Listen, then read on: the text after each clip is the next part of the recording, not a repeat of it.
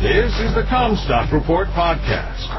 We are strong advocates for the American family farm and your top source for the agriculture markets. Welcome back to the Comstock channel. My name is Brian Hendrickson. It is Friday, which means it is time for the weekly wrap-up, and Eric is back with us. Welcome. Yeah, thanks for having me, Brian. It's kind of a busy day, even though the markets weren't that busy. So, yes, busy day with cattle on feed, cold storage, hog and pig. Yeah. Anything else I'm missing? Because I feel like y'all had a list today. That was most of it, all at 2:00. And of course, that's after we can't trade it anymore. And then we have a long weekend. So we have the ability to trade this data. Doesn't come around until 8:30 on Tuesday. So a little rare occurrence here, but that'll give the market plenty of time to digest the data. I have not even had the chance, as we're recording this right at a little after 2. I haven't even had the chance to look into the cold storage. So I did get the cattle on feed and hog and pig numbers before we got on here. So we can talk about that a little bit. Otherwise, we've got our normal recaps, and we'll hope for a better week next week. All right, let's go ahead and get into it with corn. I decided to start with this because the March contract and the March 24 contract did make new contract lows this week. This is the daily chart here. You can see 2 days ago we made that low. That was a life contract low. Most likely, by the way that the corn market is feeling right now, we're going to go check some December low levels. Maybe not the low at 447 that we saw here a little while back in the December, but maybe where the December went off at 456. That would be within reach. Something along those lines would be worth considering. But you can see we're struggling, and bigger picture, you've been sideways since summer, and just nothing to get this thing going. And most of that is due to the large looming stocks and just not a lot to trigger any kind of rally. So exports have been going at a decent pace, better than the USDA had expected, but we're seeing a little struggle in the ethanol margins. And you can see by this that's put out by Iowa State, pretty real-time data that they put out. It's a really good indicator of what's going on the ethanol side. Weakness in the energy complex has taken away a lot of the profitability in the ethanol. And you can see we're still running above a break even. They're still making money crushing corn for ethanol, but it's just nothing like what we saw over the past several months. So that has a little waning impact on the overall feel of the market. If we could get the energy prices higher, that would kind of boost morale and things would feel a little better. But all in all, the corn's just heavy, and we're seeing it from a lot of different directions, I guess. I already mentioned the big carryout numbers. Stocks to use ratio is at a level that we haven't seen since the teens. And during that time frame, talking 2016, 17, 18, 19, you had spring crop prices being set at $3.80 to $4. That should scare some folks, especially when you've got a December corn board sitting at 505 today, and we've been at 515 recently. So I'm not saying that we need to go out and sell the farm at $5, but I think it is worth considering some sales and getting something on the books, as long as it cash flows for your operation. But I think it is worth considering. And so what's going to trigger this thing? If we continue to hear stories about troubles in Brazil, and I'll mention it again when we talk about soybeans, but Matthew just did an excellent job yesterday outlining what's going on down there right now and what we look for in the next year to two. But if they're on any kind of a pace that resembles normal going into the safrinha corn planting, there's going to be very little that can trigger this thing for a sharp rally, especially in the corn. So there are some things that could happen. They could stay dry in the north. They could stay wet in the south. We could see a lot of replant. We could see delays in the safrinha planting. We could see continued dry winter here in the U.S. that leads into planting conditions that aren't so favorable. Maybe a market that pulls acres away from corn that would then boost values. So there are things out there that could trigger it, but right now they're going to be few and far between. All right, let's switch to soybean. Yeah. What kind of week did they have? Down 16 on the week, finished the week under $13. That was something we really didn't want to see. We closed at $12.99 and 3/4. So not the end of the world. It's not like we were 15 cents under $13, but not being able to rally a little bit further and get above that $13 mark, which is mostly psychological, then we've got to rethink this a little bit. But we are seeing exports lagging. Unlike in the corn, we're not keeping pace in the beans like what the USDA had thought we would.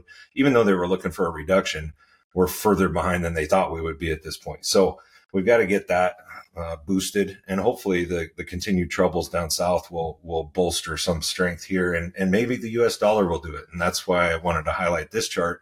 We are at 4 months lows in the U.S. dollar. If we can get that just a little bit lower, down to par or maybe below par, then we might be attracting some more global business, maybe increase some of these export sales and have something to work with that's a little better. Argentina is one of those kind of black clouds over the soybean market as well. And their production is going to be good, but they are not soybean exporters. They crush their beans, they export meal. So that's something that the trade has to account for a little better than I think they have. Yes, they can offset some of Brazil's lack of production, and we could still see a huge number come out of South America as a whole, especially if Brazil does turn around and some of these rains are more beneficial than maybe we think they will be. They turn that around, and then you get Argentina coming in with a good number, and you could have a total production up above 200, 202, 205, somewhere in that range. If that's the case, then we're priced right. But the domestic demand should keep the foot on the pedal here in the U.S. We had the highest daily crush rate on record last month. I don't look for that to change. We've got more plants coming online in the spring. So there is a storyline to the beans that should be higher priced than what they are currently. But we just have to work through some of these issues and see how they're going to pan out a little better. Pop-up rains continuing in Brazil. They are supposed to get some more sustained systems over the next several days. So we'll have to see if that plays out. Cattle who had a report, Cattle on Feed, come out today. Yeah. Was it a good way to end the week before a 3-day weekend, or not so? I guess I would put it as neutral to slightly bearish. Okay. As far as the Cattle on Feed itself goes. Cattle had what I would call a sustained week. They didn't really move the needle a whole lot. We'd had some strength in the last couple of weeks coming into this week. Cash trade was actually a little better this week, which is something we hadn't been able to say in a couple months now. And so we did see some improvements there. But I've been getting questioned repeatedly, why did the cattle fall so far? Why aren't we doing better? We've heard so much about the herd size falling and all this. And so I went and did a little digging, and this is from the USDA, this data is. And just when I went through and looked at the actual cattle import and export numbers, not the beef, but just the cattle, when you look at the higher imports, which is the first two highlighted data points there, you're 307,000 head more this year than last year, and that's January through October. And then you look at our exports, you're 35,000 less than last year. And then you do the math on that number of animals at a 930 pound average carcass. That's like 321 million pounds of beef just on the live animal. And that's, more beef retained in the U.S., whether it's through lack of exports or more imports. So that's a difference maker. And that has allowed the packers to kind of keep chain speeds slowed down a little bit, keep the box beef a little higher, not have to be out there aggressively pursuing the cash market on a week-to-week basis. And so I think that's one of the big explanations for what we're seeing this year. And granted, 321 million pounds of beef, that's not a ton of kill capacity or anything. But if it can slow things down just a little bit, combined with all these other factors, then they don't have to be so aggressive in their pursuits for supply. So that's why I wanted to highlight that. Seasonal trend for cattle remains higher into the first week of January.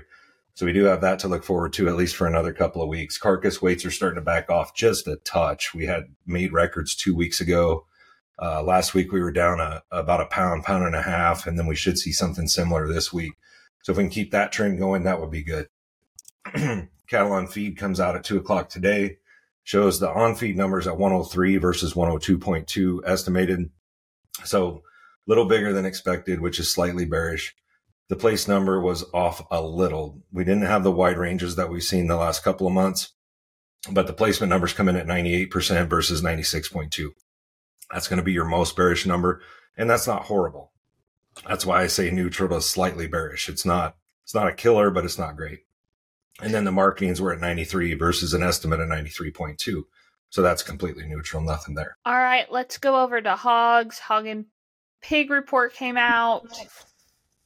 But overall, did they have a decent week? I would say decent is a good way to describe it. They were down 55 cents on the week in the February contract, but that's not a killer.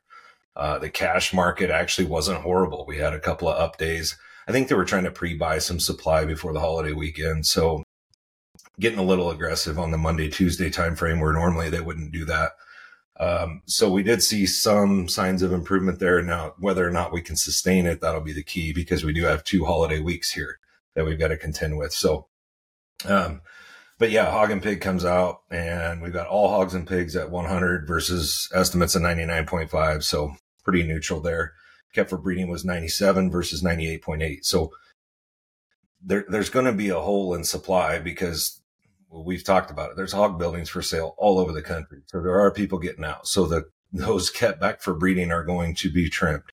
So eventually that's going to happen. However, and I don't have the data on this, but I do know that there has been a lot more live animal imports, particularly from Canada on the hog side, than what we've seen in recent years. So that may be how the packers are throttling back their need to be aggressive in the cash market.